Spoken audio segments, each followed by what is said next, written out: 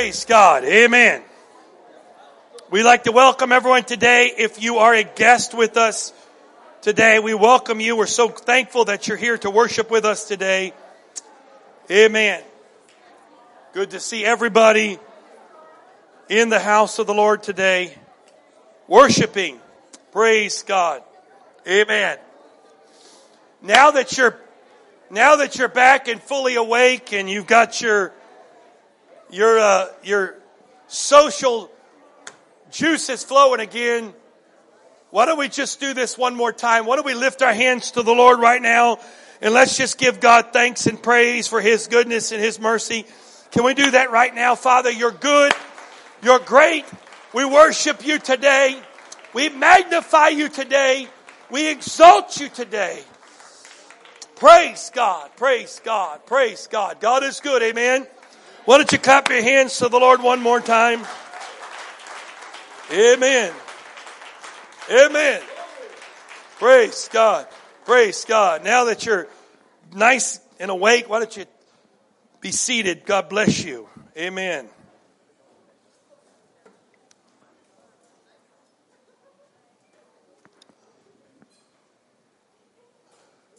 The Lord continues to remind me over and over again. I was just this past week, I was in San Diego. The Lord has opened the door and for me in the ministry and connecting me with churches in that area.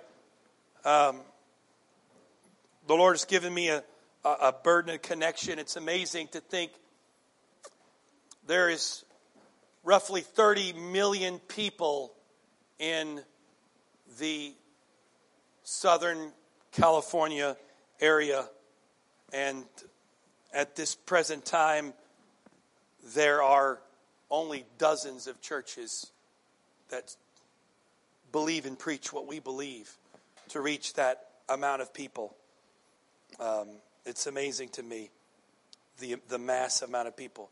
And so the Lord is helping and connecting out there and giving me opportunity to go out there and helping some churches build and start small group style churches like we're doing here. And so the Lord's really is doing well. One of the churches out there that connected with, they started, I went out there about 2 years ago and just started laying the foundation, right kind of when we were doing it. And then last year they started 2 groups and they just started their 6th group in about 6 months and doing wonderful and very thankful for what the Lord's doing. Was out there and had some time to just sort of meditate on the Lord and was praying and talking to the Lord. It just reminded me all over again the importance of the teaching of the Word of God. And there's nothing wrong with preaching. There's a time and place for preaching. But by definition, you do not make disciples through preaching. Preaching can be inspirational. Preaching can be correction. Preaching can be a lot of things. But it's very hard and it's basically impossible to be a disciple through simply preaching. And I look back on the years that a lot of us grew up in the Lord under Bishop Wright. And Bishop Wright was so much a teacher that if he was going to preach, he had to announce he was going to preach. He would say, I'm not going to be teaching, I'm going to be preaching. And so probably 90% of the time, Bishop Wright was a teacher first. And because of that, the spiritual depth and the spiritual maturity of this church is unparalleled. I say that not because I grew up here. I say that because as I've traveled to hundreds of churches, it's amazing the depth. And that really comes from the depth of the teaching. And so the Lord was dealing with about that. And so every once in a while when I feel in my flesh and I guess in my own, working through my own issues, that teaching is just too boring. But the Lord reminds me, teaching is what's going to help us become a disciple. So I want to teach some today. The Lord kind of laid this on my heart. I want to read a scripture for you. Genesis chapter 5 verse 21 says, Enoch lived 65 years and begat Methuselah, and he begot Methuselah. Enoch walked with God 300 years and had sons and daughters. So all the days of Enoch were 365 years. And verse 24 says, and Enoch walked with God and was not, for God took him. It's amazing that this verse has been preached about, talked about, and I'm not here to rehash that. It's just amazing that this entire man's life was summed up in the simple word, walked. He walked with God. If you want to take a New Testament spin on it, if you go to John chapter 5, verse number 7, this is the sick man that was laying by the pool. Verse 7 says, the sick man answered, says, Sir, I have no one to put me in the pool when the water is stirred up. But while I am coming, another steps down before me. Jesus said to him, Rise, take up your bed and walk. I've read that verse a million times.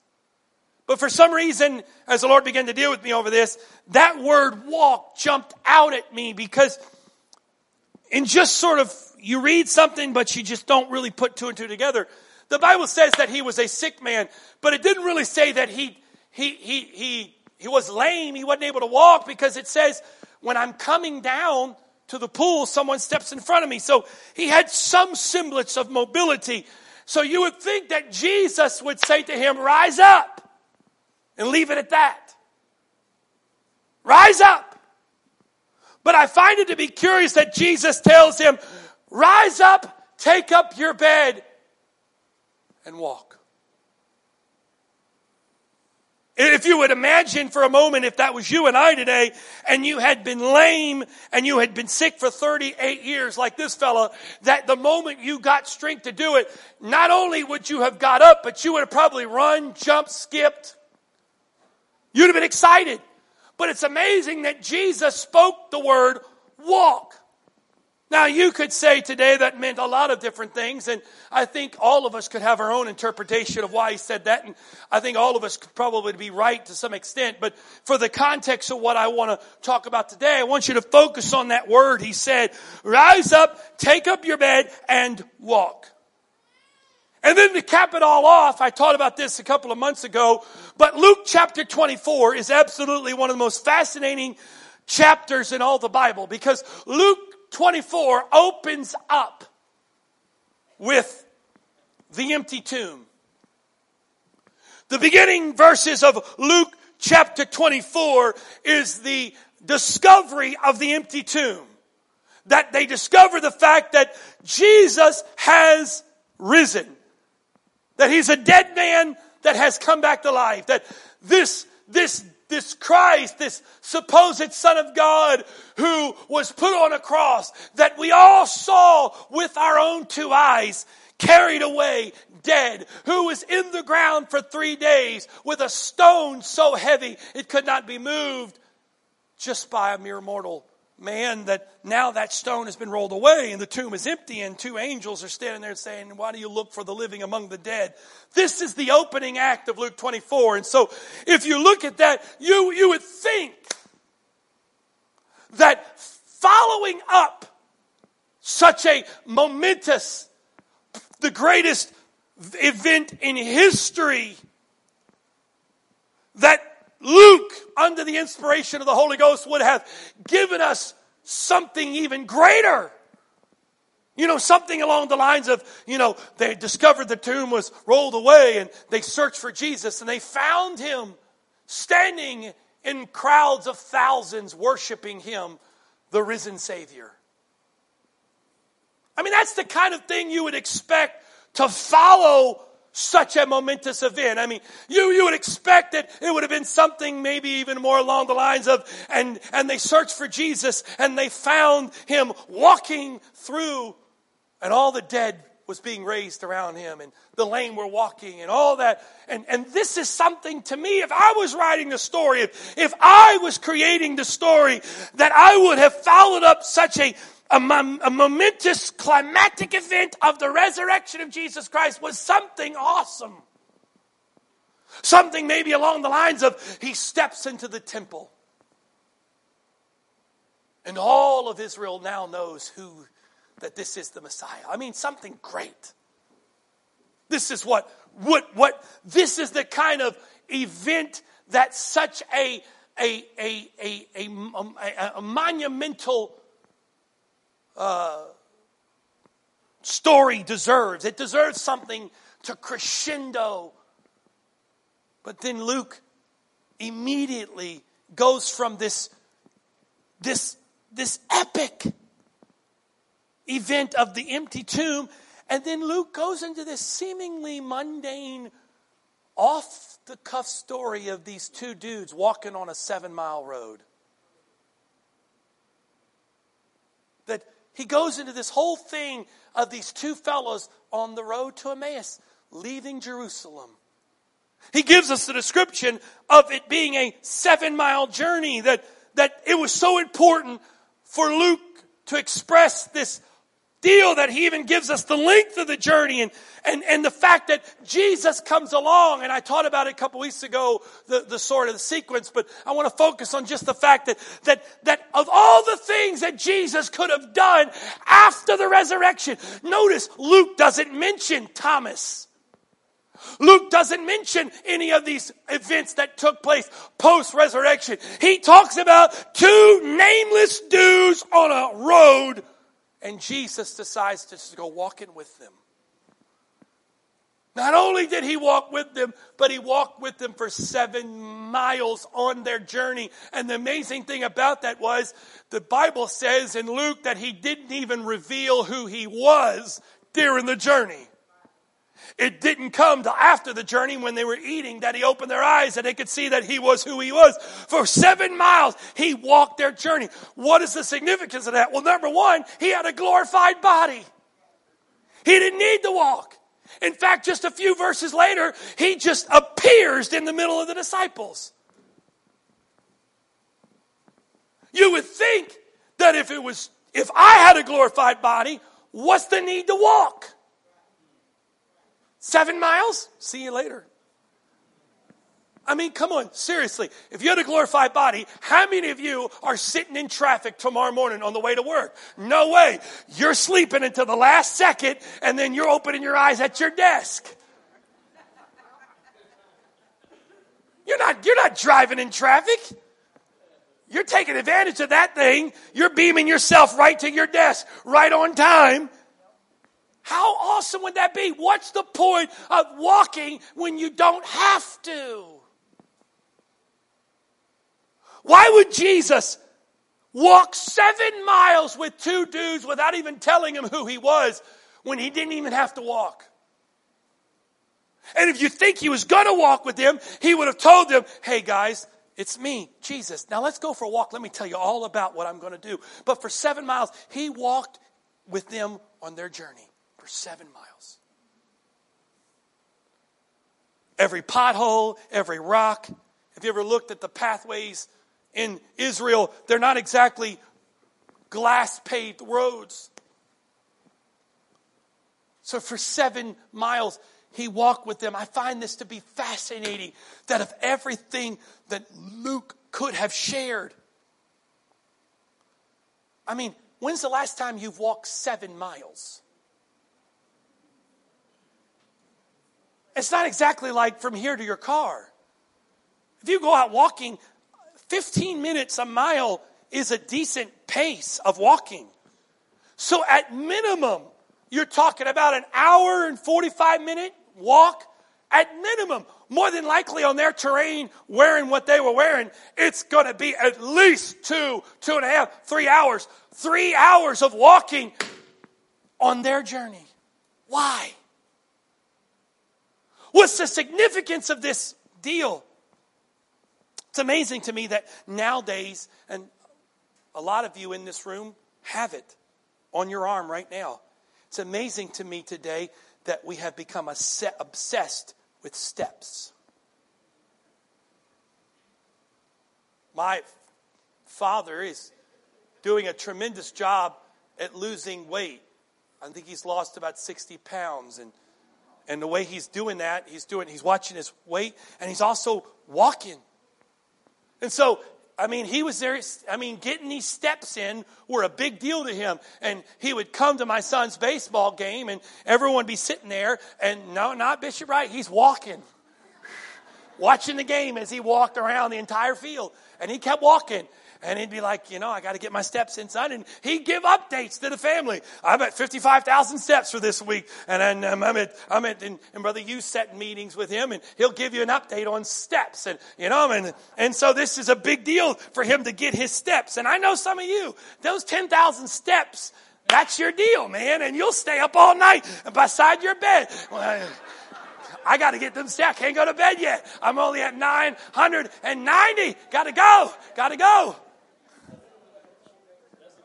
I'm telling you. And so when you get that 10,000 steps, it's like, thank God I can go to bed now. I've got them steps, and we're just absolutely just obsessed with steps.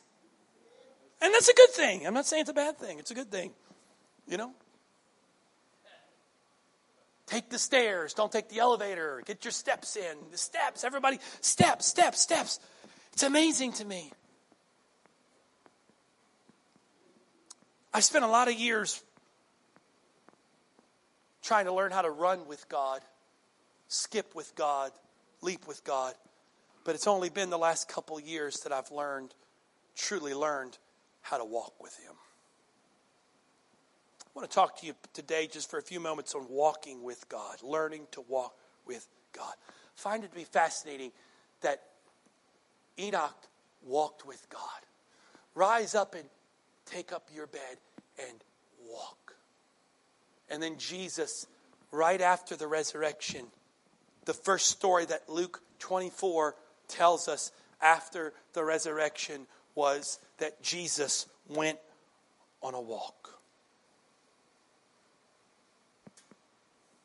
So many of us are trying to learn how to run through life, skip through life, leap through life.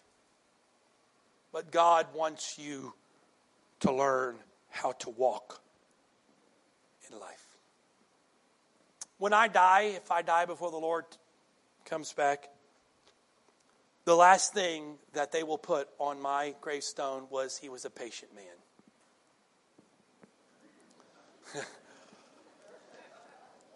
That will not be the description that I'm known by.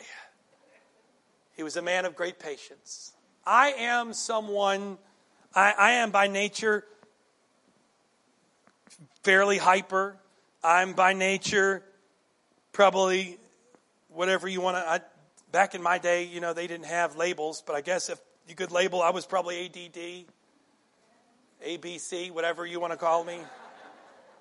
Probably still a little bit of that now. Shh. Don't tell anybody. It's a secret. And so, for me, I can't speak for you, but for me, I get impatient with sort of just the idea of just every day.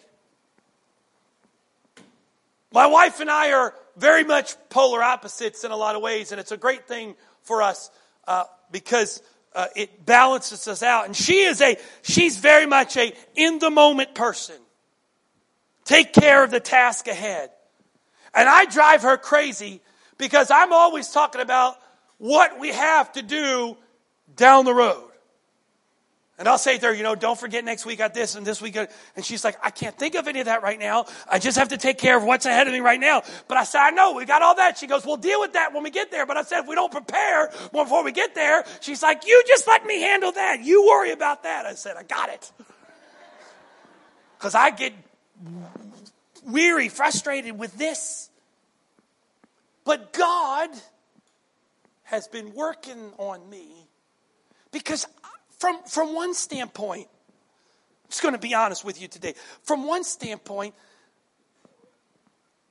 coming and doing this every Sunday is exhausting. Nobody else wants to admit that. I guess I'll be the elephant in the room. I mean, come on. I'm a week away from being 39 years old. I have done this, and when I say my entire life, I'm not talking about I'm literally I have pictures of me when I was an infant just out of the hospital and I was going to church on a Sunday. I've averaged 52 Sundays a year for 39 years. That's a lot of Sundays. Sister Owens, it's a lot of Sundays for you, isn't it? We won't say how many. And there's a part of me that it's a struggle sometimes because it's like, well, here's another Sunday and here's another deal and what have we done this before? And Sister Rose, you've had a lot of Sundays, right? And it feels like it's like, what's another Sunday? And it's another Sunday. And it's very easy just to say, well, I got this going on. I got this. Well, it's just a Sunday. It's no big deal. But just, we want something else. Whereas we want the flashing lights and do something because I don't know if I could just keep doing this. And then the type person I am, I look off in the distance and I don't see future. I just see more Sundays. And I'm thinking, how long do we have to do this? But then I realized something. That there's a walk in all this. That he didn't say the word run, sprint. And that when he wrote under the inspiration of the Holy Ghost in the Old Testament, it said the steps of a good man are ordered by the Lord. Which really gives to me that every single thing that I do, every step matters to God. We're so caught up in thinking the only thing that God cares about is the destination, but really God cares about the step. Our whole mentality is that really God only cares about us being saved or lost, heaven or hell. That's the destination. That's all God cares about. And if that's the case, then everything I'm going through, it's like, what's the point? Just get me to the finish line. But he said every step is ordered by the Lord. And there's this idea of walking. It used to be week by week, but now the Lord's challenging Antioch West that it's not a week by week, it's a day by day. Sadly today, most books and resources that people have been given for facing life really draw most of their vocabulary and idea from business and psychology. Because they talk about giving people the ability to manage, reduce, cope with stress, strain, trauma. People are told how to avoid negative thoughts and how to buffer themselves from things and how to exercise and to surround yourself with healthy things and healthy living. And all this stuff is helping you to cope with or in some ways avoid life. And we say things like learning to accept things we cannot change. But the problem with all that is, all of that focuses on sort of our immediate emotional response to our environment that we're in. But if you look at that idea and then you contrast it to a biblical point of view, you realize that they really don't match up. And in the biblical context, life and living is used in the metaphor. We'll get into it a little farther here in a minute. But is used in the metaphor of walking. But now our world has become a world where we're trying to avoid. That life is sort of like the weather, that if you don't like life here, just move over here where it's not raining, or move there and avoid this and avoid that. And so we're hardwired in our modern thinking to avoid pain, avoid suffering, avoid difficulty, avoid this, that, avoid that. And so because of that, we expect God to sort of line up with that thing, and that God should always have what we think, and I put this in quotation, what's best for me at heart, and not really what's best in his mind, what's really best for me in my thought process. And so you see this, and you see people that live that way, and they live of extreme highs and extreme lows because they're not learning how to walk in life. They're just learning how to cope with life. Every person in here today has a story of pain, a suffering, a struggle, hurt, loss, whatever it might be. I'm not here today to try to give you answers for why you go through those things, but I'm here today to tell you from a biblical standpoint of view, God knows the path you're on, but He's also asked you to walk. Look at the scripture. Look at the descriptions that were given to us. Though I walk through the valley of the shadow of death, I fear no evil, because you are with me. Other images in the Bible, numerous places, talk about walking in the depths of water. Psalm 73 gives us this description of walking carefully on slippery and dangerous mountain passes. And numerous times, over and over again, it's this image that kept going over in me of walking. And as I began to kind of dig deeper, I just kept getting this idea that this is a walk. And what ties it all together is the idea of walking through. Not running through.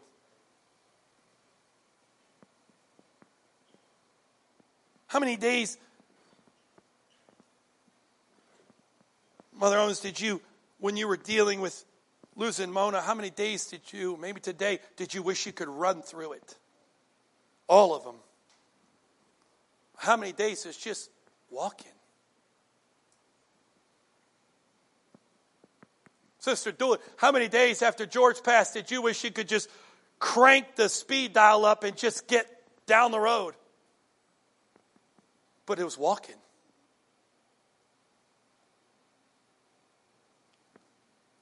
I remember my wife and I were going through some dark personal times in our lives, and it was a really dark place that we were in, and it was a tremendous struggle. It was one of the probably the darkest times that we've ever been through, and I look back at that, and someone asked me, "How did you get through it? What was the answer?" And I told them, and I thought about it for a second, and we talked about it for a second, and I remember there were times where there was good prayer, and I remember there was times where the Lord ministered, and I remember there was times where someone said an encouraging word, or there were moments, but I look back on it, and I realized there wasn't like one moment where we woke up one day and it was like, it's over, it's done. Yes. I can't tell you now, some of you have the testimony. God bless you for it. We don't have the testimony to say, well, it was one Sunday and brother so-and-so was preaching and the Lord spoke to me that day that was going to be my day, and I walked down and lifted up my hands and the Holy Ghost fell, and boom, when I got in my car, it was all over. I didn't have that. I was looking for it. Didn't get it. I mean, sometimes when you're the preacher and there's no one to pray, you just got to put your hand on yourself and pray for yourself. Jesus' name, I was even trying to shake or something. Come on, help me, somebody. I mean, I was anointing myself. I mean, I'm about to baptize myself. Whatever it takes, Jesus, just do something. Nothing. But I'm waiting for that sort of like moment I can come in and it's going to be the day, right? And I'm going to have that great testimony. It was all done today. But it wasn't like that. And I look back, and we look back on those things and where we are now, and we realize it wasn't an overnight thing. It literally was just walking. There were some events along the line that encouraged us that we were walking the right direction. But they didn't speed up the process. Why? Why, if God is truly supposed to be this God who only cares about us having a perfect life, why would He not just say, okay, now it's done, let's move you forward? Why would He continue to have us? Why not avoid the valley of the shadow of death? Why walk through it? Why not go all the way around if he's really delivered? If you are the Christ, the Son of God, take yourself down off that cross. I'm going to walk through it. My God, why have you forsaken me? But I'm going to keep walking. I'm going to keep walking. Why? Because there's something that he tries to give us in the walk. It's amazing to see that at the core of all of this is the idea that this whole journey that God has us on is walk. We talk about, well, this is my walk with God. And let me tell you my testimony about my walk with God. But I don't even realize, I think we know what we're saying when we call it a walk with God. It's truly a walk with God. That every day is a step, that every week is a step, that every moment is a step, that every teaching is a step. It's a true walk with God. And wrapped up in this walk are those valleys and those dark places and those darknesses. Isaiah 43 says this, when you pass through the waters, I'll be with you. And when you pass through the rivers, they will not sweep over you. When you walk through the fire, you will not be burned. The flames will not set you ablaze. Notice, it didn't say if you walk through water. If you walk through the rivers. If you walk through the fire. It's not if, it's when you walk through the river. When you walk through the water. When you walk through the fire. It's not a matter of if, it's simply a matter of when. I am fascinated today that so much of preaching has been built of trying to teach people and encourage people how to avoid stuff that God has got them in. I'll be totally frank, the Lord's changed this in me the last couple of years, and if it offends you, it's going to have to just offend you. But if you're sick and you call me over, don't expect me to pray the prayer of healing. I'm not a magician. If God tells me to pray it, I'm going to pray it. But I can't pray something, get you out of something and God has you in. So if you come over and you ask me to pray and you hear me pray, God, let your will be done. I speak your grace and your will be done in this situation. And you're like, well, why didn't you pray for me to be healed? Because God didn't tell me to pray for you to be healed. You know why we like, well, why God doesn't do many miracles around here? He doesn't do it and he's not healing this. Because what he's doing in you during that process is far greater than a miracle where you can shout and say, well, I was in this, but God healed me. Can he heal? Yes. But I got to be honest with you, he's gotten a bad rap. Because we got a lot of this stuff that we're going through that God's using to work in our hearts and lives to form us into the image he's created us to be. He's got us in and we keep praying for him to get out of and he's going, no. And we're like, well, see, prayer doesn't work. Oh, no, it works. You're just praying the wrong prayer. And I got to be honest with you. I think we got a little too free with just going around and trying to heal everybody. Did Jesus heal? Yes, but the people he healed and the Gospels were healed for a confirmation of the word of salvation in their life. He didn't just heal to heal. If you would have been here, our brother wouldn't have died. I'm the resurrection and the life. I let him die so I could show you who I was. But you're so caught up in the fact I didn't answer the first prayer that you can't even see the revelation. I'm trying to get you in the process. And it was so devastating to Jesus that he actually wept over their miss of the revelation. I'm the resurrection of life. You're so worried about me giving a miracle that you're missing the revelation. Stop chasing the miracle and start chasing the revelation behind the miracle. I'm telling you right now, some of you would change your situation right now if you would stop praying for God to get you out of it and start asking God to show you what he wants to show you in it. But you don't know how much pain I'm in. No, you're right, but he does. You don't know the difficulty I'm going through. You're right, but he does. And do you really think God's up there going, I don't know. I don't know. Boy, I got a lot of stuff going on today. Man, whew, a lot of people hurting, a lot of people in need. Oh, my goodness, I don't know if I can do this again today. To heal or not to heal? That is the question. Let me see. Hold on. Hey, Gabe, Mike, come over here, buddy. Those people down there hurting, what should I do? Should I heal them? I don't know. You know what? I want to make them wait one more week. Oh, I got a good one. How about let's make them pray harder? No, they're not praying hard enough. They got to pray harder. Oh, and intensity. I need intensity. Oh, they're getting close. Oh, I can see. I see a tear. I see a tear. Get ready, guys. I'm about to do it. Ready?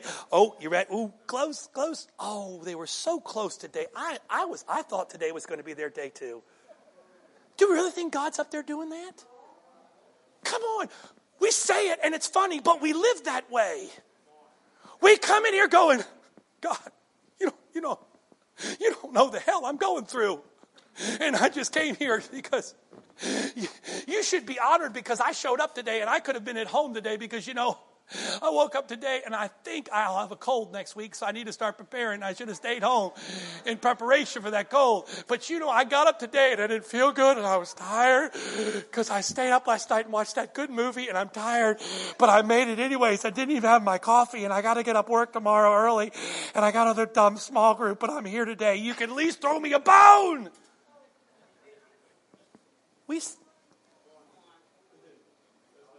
Can I tell you something? Let me give you a little secret.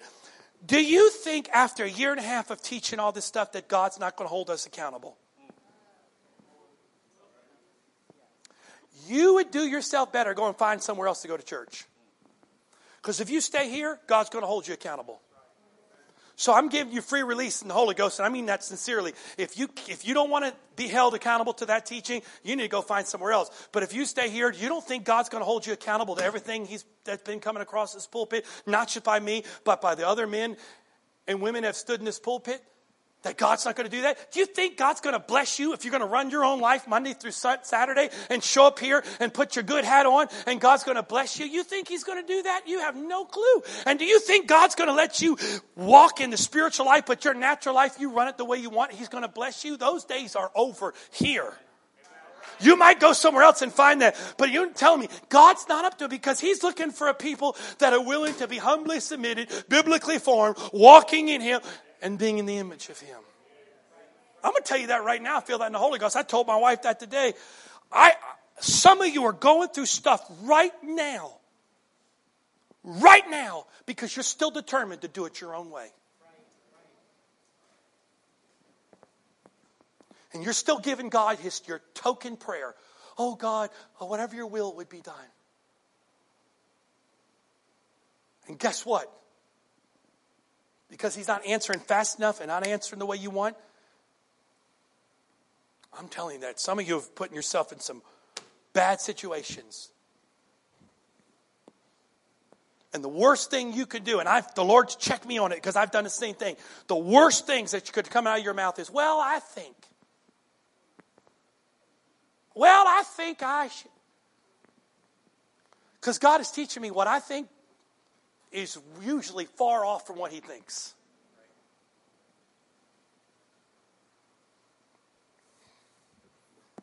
I mean, it's a silly thing. It's a minor thing in the grand scheme of things. But I think, from a human standpoint, that if you're going to sell your house, you should know where you're going and where you're going to live. Not with Jesus. Sell your house. Where are you going? No clue. Where are you going to live? No clue. What are you going to do? No clue. He just told us to sell a house. Well, don't you sell your house to go somewhere else? Usually that's the case, but right now I don't know. I don't know. And there's a portion, and my wife has done far better with it than me, because still there's a portion of me every once in a while that internal pressure that got to be the man of the house. I'm like, I've figured this out. God, what are you going to do? I mean, I'm just start going online, just hinting to God, hey, something's out there. Help us out here. Nothing. Why? Because He ultimately, it's not about what I think. And so he had this idea, it's walking with God.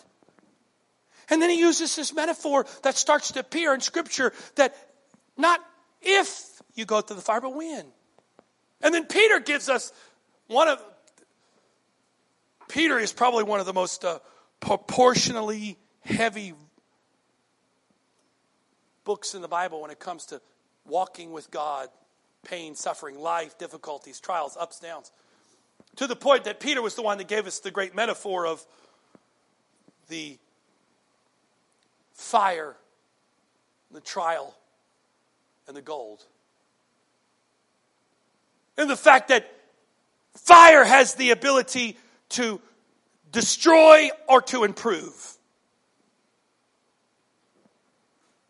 And fire is built and designed with gold to be able to bring out the impurities. And we talked about this with the Anatomy of a Disciple, that God doesn't waste a hurt, God doesn't waste a situation. And we joked and told stories about the fact we know two car accidents in less than a week, and what God did in those two car accidents to bring out some impurities in my heart. And God and others of you have told me stories about things in your life, little things and different deals, and God's using all these things. And can we avoid them? No.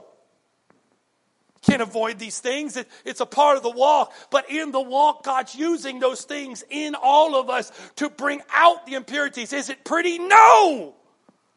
There's nothing sometimes more discouraging. I don't know how you are. But when God pulls back the curtain and shows you the junk inside your heart.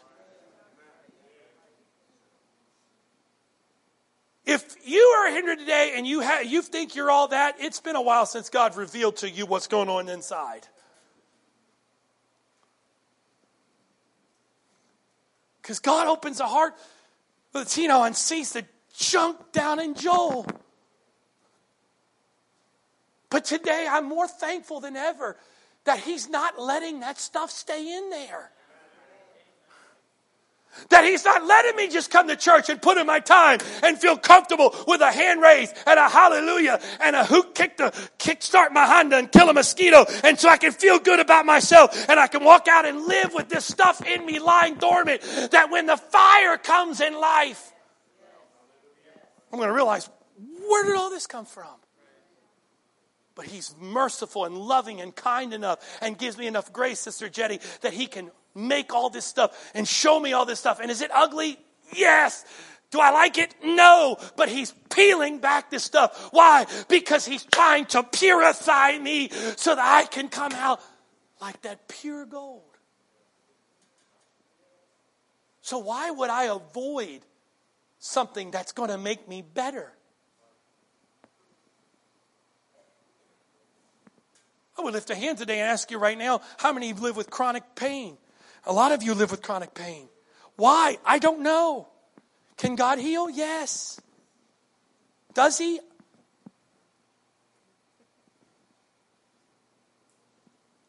Why? What kind of reminds me? One of the most famous stories in the Bible. Story that you know. It's a Sunday school story. Everybody knows the story.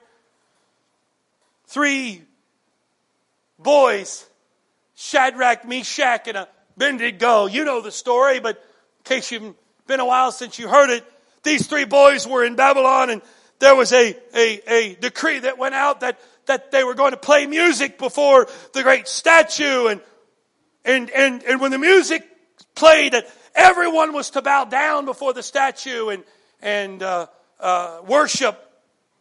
And so everyone gathered together in the great courtyard, and the music began to play, and the masses knelt down, but there stood those 3 boys, Shadrach, Meshach, and Abednego. It infuriated the king. He gave them a second chance, and they still didn't do it. And so, as a punishment, he decided to throw them into a fire, into a furnace. And we know the story that the heat wasn't good enough. He asked them to turn it up hotter. In fact, it was so hot that it actually burned the people that were stoking the fire. And we know what was about to happen. And draw your attention again to the words of Shadrach, Meshach, and Abednego. When They're given the idea of one more chance to recant, one more chance to get out of this. And they responded with, "We have no need to answer you in this matter. Our God whom we serve is able to deliver us from the burning fiery furnace. And he will deliver us out of your hand, O king. But if not," everyone say that with me. "But if not, be it known to you, O king, that we will not serve your gods or worship the golden image that you set up." This is got to be one of the most paradoxical balances of confidence and humility in human history. On one standpoint, it's this defiant attitude that you throw us in there, buddy, we will be delivered.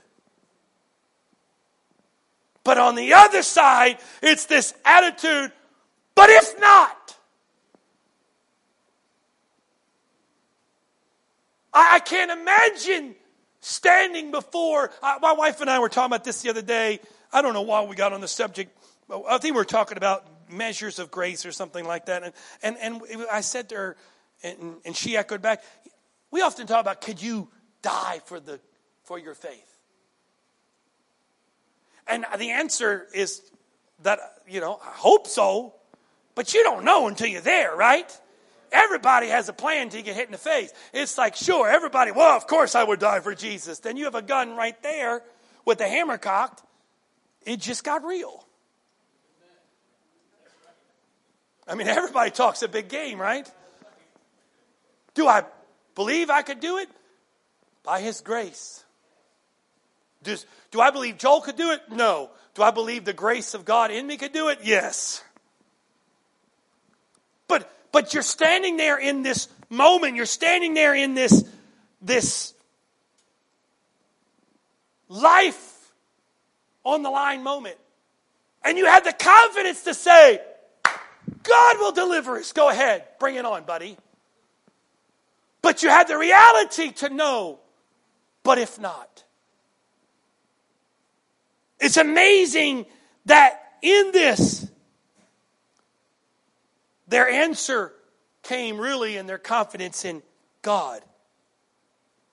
Not really in their understanding of what God would do. I think this is the struggle. This is the last few minutes. I want to kind of work on this right here because I think this is the struggle as we learn to walk with God.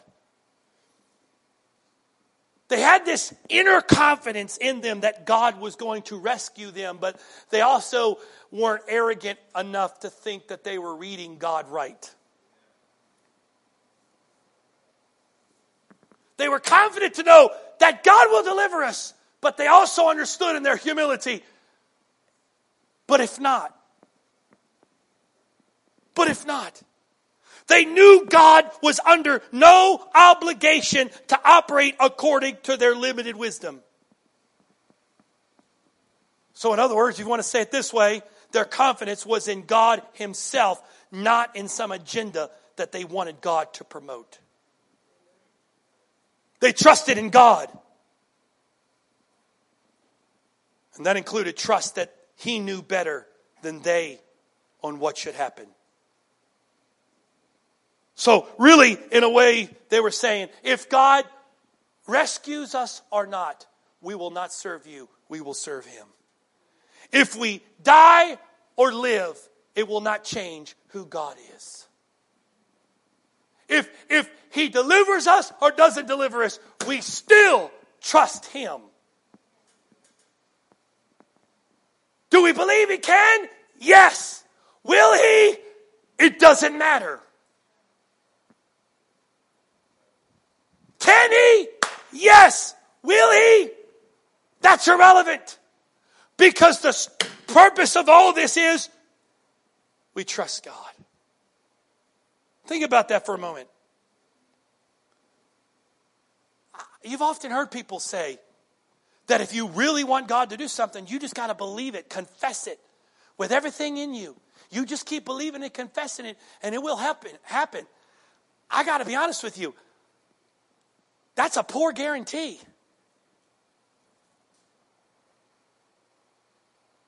Because you know what? Oh, I'll put it this way. You know there is a point in time where God will finally just give in to you to shut you up? And you think He did it?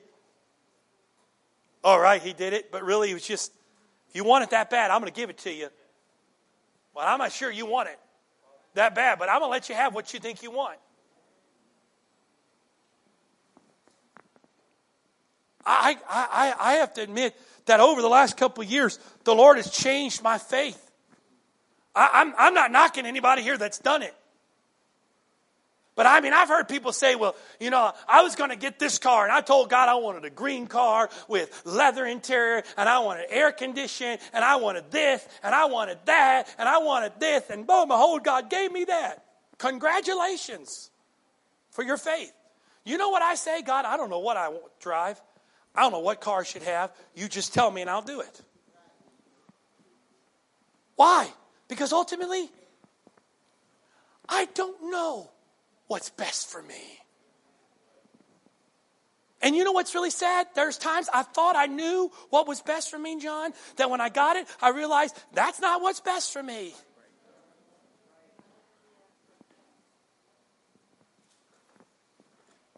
Now, we all start somewhere, and God works on our faith, and He sometimes gives us things that we pray for, and He shows us.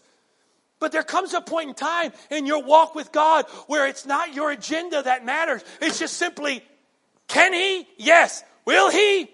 I don't know. But if not, it doesn't matter. I'm still walking. Can He deliver me? Yes. But if not, I'm going to keep walking. Because a lot of times that prayer that we pray is really not as much faith as we think it is. I can't tell you how many times as a pastor I've heard people say, you know, I trusted God, I prayed for X and He never gave it to me. He let me down. But really, to be more precise, it really wasn't God letting them down. It was their faith and their hope was actually on their own agenda that they had devised for their life. So really it was God plus my plan for my life equals answered prayer. Because if I go through Scripture, I find a lot of places where God didn't answer prayers. And that answered prayer, not answering the prayer, was an answer. And it's this whole attitude that we kind of get, we try to box God in. That God, you're going to get me out of this. I know you are. But then when He doesn't, then what? It's not original with me, but I love it. I heard a man of God say one time, the Bible says, speak to the mountain and it shall be removed. But what happens when you speak to the mountain and it doesn't move? I'm all for faith, speaking the word of faith. But I got a lot of mountains I've spoken to. They're still staring back at me. And the word of God says, speak to the mountain and tell it to be cast in the sea and shall obey you. I'm like, all right, mountain. The word of God says that you're going to be cast in the sea. Now go in the sea. And it's like, I'm not moving. And so what does that mean? Well, I got to pray harder. I got to try harder. But you know what? Some mountains are meant to be climbed, not escaped from. And you know what? Today, you could say, I speak to the mountain and claim it to be moved. And God's going to say, nope, not today. Get your climbing gear out, get your rope, and get your ladders, and start climbing. Because you know what? It's the journey of the climb that I'm going to teach you something and show you something. And it's the difficulty of every step. And you know what? Climbing will not be easy. Climbing will not be simple. There will be perils along the journey. But when you get to the top of the mountain, you will see something there that I cannot show you in the valley. I'm so thankful today that God has not removed some mountains out of my way, because by keeping those mountains, He's led me to peaks of revelation that I would have missed if he would have just made my way plain and made it flat. And I just walked around going, okay, mountain move, mountain move, mountain move. Would my life be easier? Sure. But I would miss out on showing me the revelation of who he is and what he's called me to be. And more than likely, I wouldn't have gotten all this stuff taken out of me on the journey up. Because you know what's amazing about a climb? The farther you go and the harder it gets, the more you start realizing certain things don't matter. And you start putting them down because it's not worth carrying to the top of the mountain. And so sometimes when you get overwhelmed with stuff and you're carrying all kinds of stuff and you've got this problem, that problem, and you're dealing with this offense and that offense, and you've got this issue and that issue, and you've got all this stuff you're dealing with, and now you're just like walking with life. God says, I can fix that. Let me get you a mountain. If you're not going to lay it down voluntarily, let me put a mountain. And you're like, I'm going to show you, God. Look how strong I am. And you start off going, it's not a big deal. But somewhere halfway up the mountain, you go, you know what? This ain't worth it. Whoa, you know what? That ain't worth that. Whew, I got to get that. Whoa. And about time you got about halfway up, it's like, you know what? Forget all that, baby, because the top of the mountain is not worth all the stuff I've got to carry to get up there, because he's at the top of the mountain.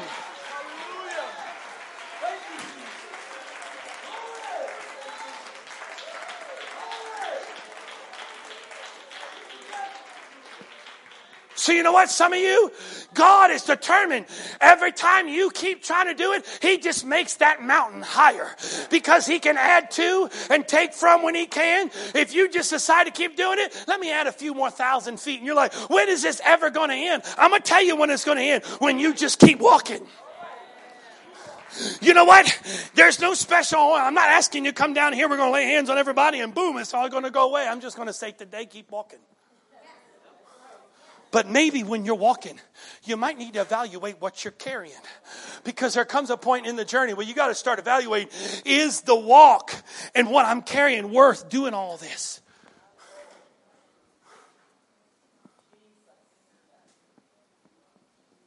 Because you know what? And you could, I don't know, take a test here. You could hold these out for a while, right? I don't know how long. I really don't want to find out either. You can do a lot of things for a while. But there comes a point in time where you can't do it anymore.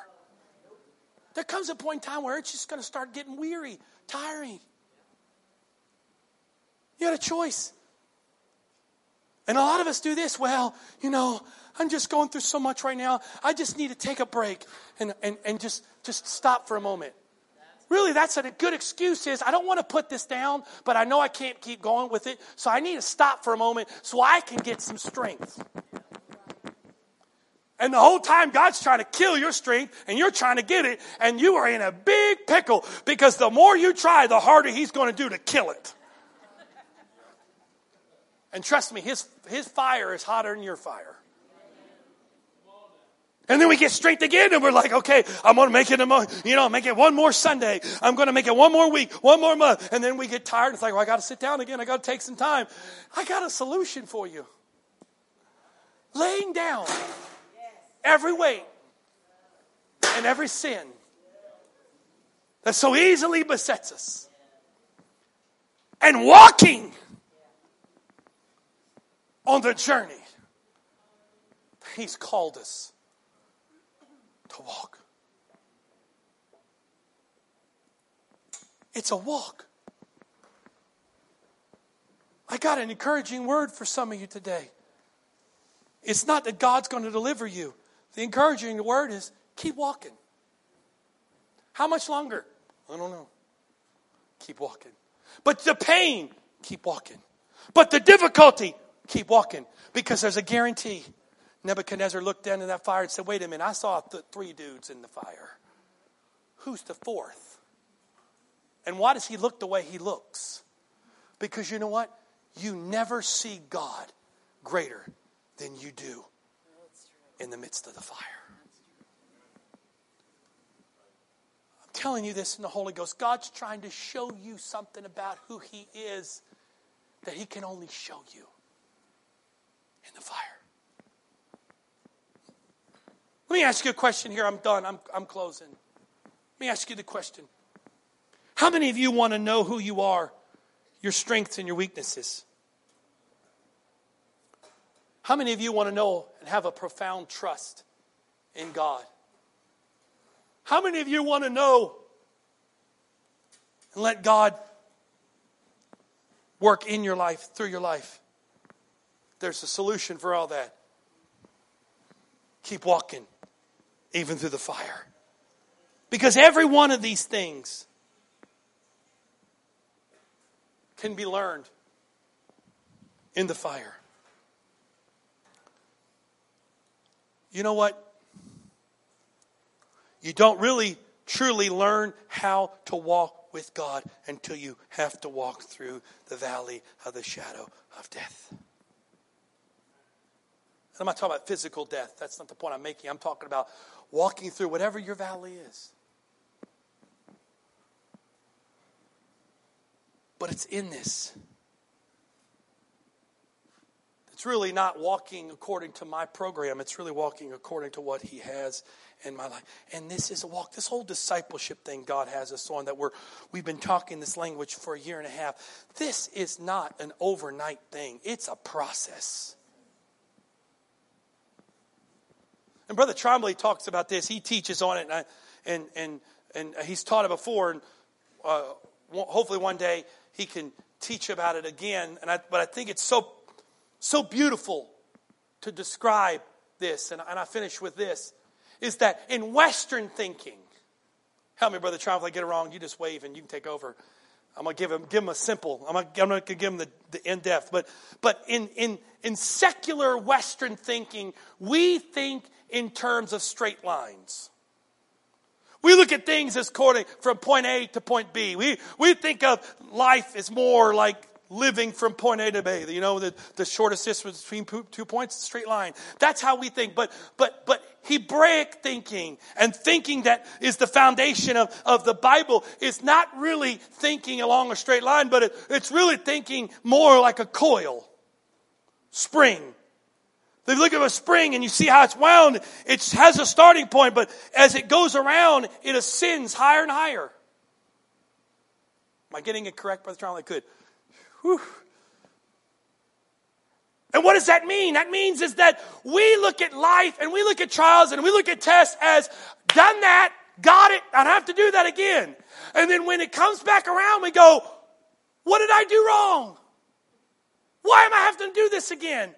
I thought I just passed that test. I thought 2 years ago I did that. I thought I've already done that. Why, God? And then we start questioning, did I do something wrong? Maybe it's sin, maybe it's that.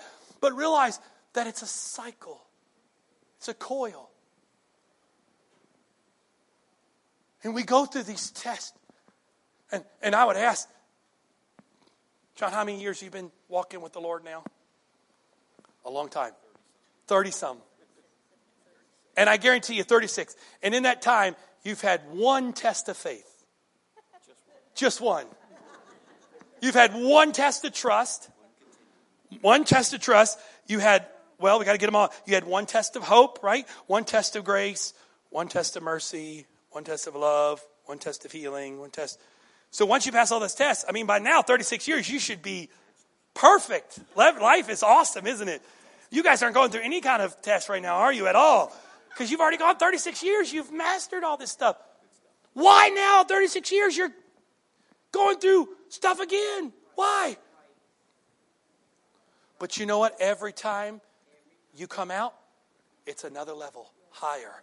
Another level of trust. Another level of understanding. Another level of revelation. You guys are going through new stuff. You were just telling me a few minutes ago that all the money through the physical stuff, the thousands of dollars. It's another. Why, God? You even 36 years. Don't we owe? You owe us something. 36 years I've given life. You've seen literally by this time thousands of people come and go from this church. You're still here. Been playing the drums so long. My God, we're going to bury you with drumsticks. Why, God? After all these years, you owe me something, God. I mean, throw me a bone. Why now am I still going through this? Because every time you go through it, higher, higher, higher, higher, higher. And the revelation that's coming out of this circumstance is going to show you a place in God that in 36 years you haven't seen. Teresa said, God's going to show you something now that you haven't seen in 36 years. And he's taking you through this. It's not punishment. It's not God's, what's wrong with you? You haven't done anything. It's like, well, they've been around for 36 years. Let me see if they really love me. Let me throw some more stuff on them. It's like 36 years. I want to show you more. But to show you more, I got to take you one more step through it, one more step through it, one more step through it. That's what God really is trying to do with a lot of you. He's not punishing you. He's not trying to make your life miserable. He's not trying to see, well, let me see if I can make them more, some hurt them and do that. No, it's like, I want to show you more, but I can't show you more unless you're willing to go wild one more time. But I'm telling you, when you start understanding that, Paul said, I glory in my infirmities. I take pleasure in my difficulties. Another trial? Yes! Another difficulty? Yes! I'm not there yet. I'm trying. Why? Because he knows everything that happens, that it took him something greater, floating out in the middle of the ocean on a board. But God had a plan and a purpose and all that. Can I just tell somebody today that you're not being punished by God? I feel this strongly, and this is the last thing I feel to say. But you're not being punished by God. The devil's a liar. God's not mad at you. You haven't messed up. He's not trying to punish you. He loves you. He's trying to show you, trying to reveal to you. How do you get there? Just keep walking. Just keep walking. Step by step. Foothold by foothold. There's a rock wall at the YMCA that my wife and I and family are a member of. It's about 30 feet tall, 25 feet tall. But probably somewhere in there. And if you climb it, they give you a harness and they have this safety thing you put on. And you climb up, and if you fall, it gently just floats you back down to the ground. No harm, no foul. And so my son will climb it. My daughters have tried to climb it. And, they'll climb up. Noah gets about halfway, and that's about high enough for him. But then they fall off, and they just float down to the ground. But then, it was a while ago, there was a guy that came. And he didn't put on a safety harness. He just climbed it. Up and down with nothing. This is not 5 feet off the ground. I mean, the top of that thing's got to be, 25, 30 feet. Nothing. I'm telling you what, when you're climbing with that harness on and you got that safety deal on, you don't really have to worry about every foothold. You try, and if it doesn't work out, you're okay. But when you're climbing with nothing, every single thing matters. There was a man, I forgot his name, but he climbed, I believe it's called El Capitan in Yosemite. They made a documentary about it. He climbed it, free climbed it. It's a 3,000 foot vertical cliff with no rope. And there was a portion that he had practiced for really years. He had spent, and he had practiced. And there was one portion that was the most dangerous deal of the entire climb. It was like 2,000 feet in the air. There's no mistake. Like, it's not like, well, if I fall, I get back up, try it again. You're dead. There's no parachute, nothing. There's nothing to gently fall down. It's life or death. And there's this one section where he talked about that it was the most technically difficult and dangerous part of the climb. And he had practiced this hundreds of times with a rope. And it basically was this maneuver where he had to split his legs like this.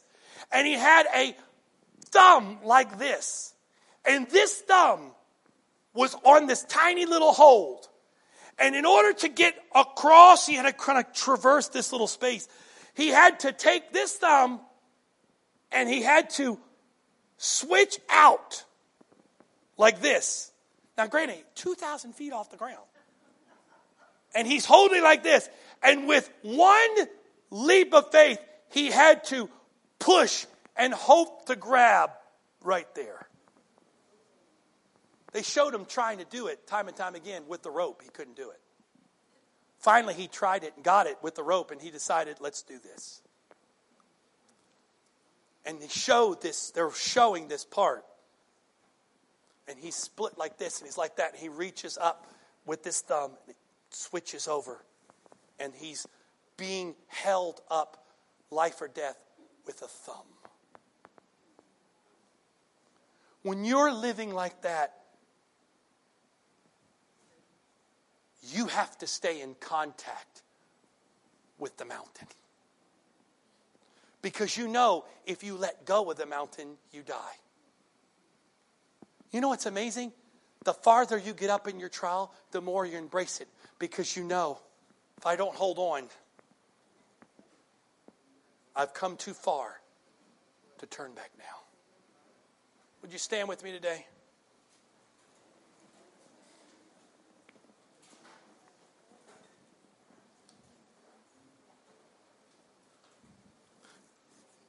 Years ago, when men would set across the Atlantic Ocean, leaving the shores of Europe or wherever they were coming from, and they would cross over trying to find a new world. And it's even to this point today now. There's still this point, but it was more prevalent back then because it was such a perilous journey. There comes a point in time somewhere in the journey, depending on where you're leaving from, it's called the point of no return, where it's easier to keep going than it is to turn around. That if something happens, you don't turn around. You keep going because the safety is closer if you keep going than if you turn around. I'm telling you something that we're past the point of no return. What do we can't turn back. What are we going to turn back to? It's harder to go backwards than it is to keep going forward. We just got to keep walking. Sunday after Sunday, small group after small group, next step class after next step class, Monday after Monday, Tuesday after Tuesday, Wednesday after Wednesday. Keep walking. His grace is sufficient. Father, I thank you today. I've done my best to obey you, say what you want me to say, not add to, not take away from. Father, I pray.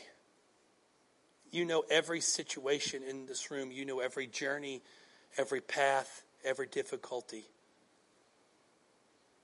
God, I pray today that you would give each one of us the grace to keep walking the path you've called us on.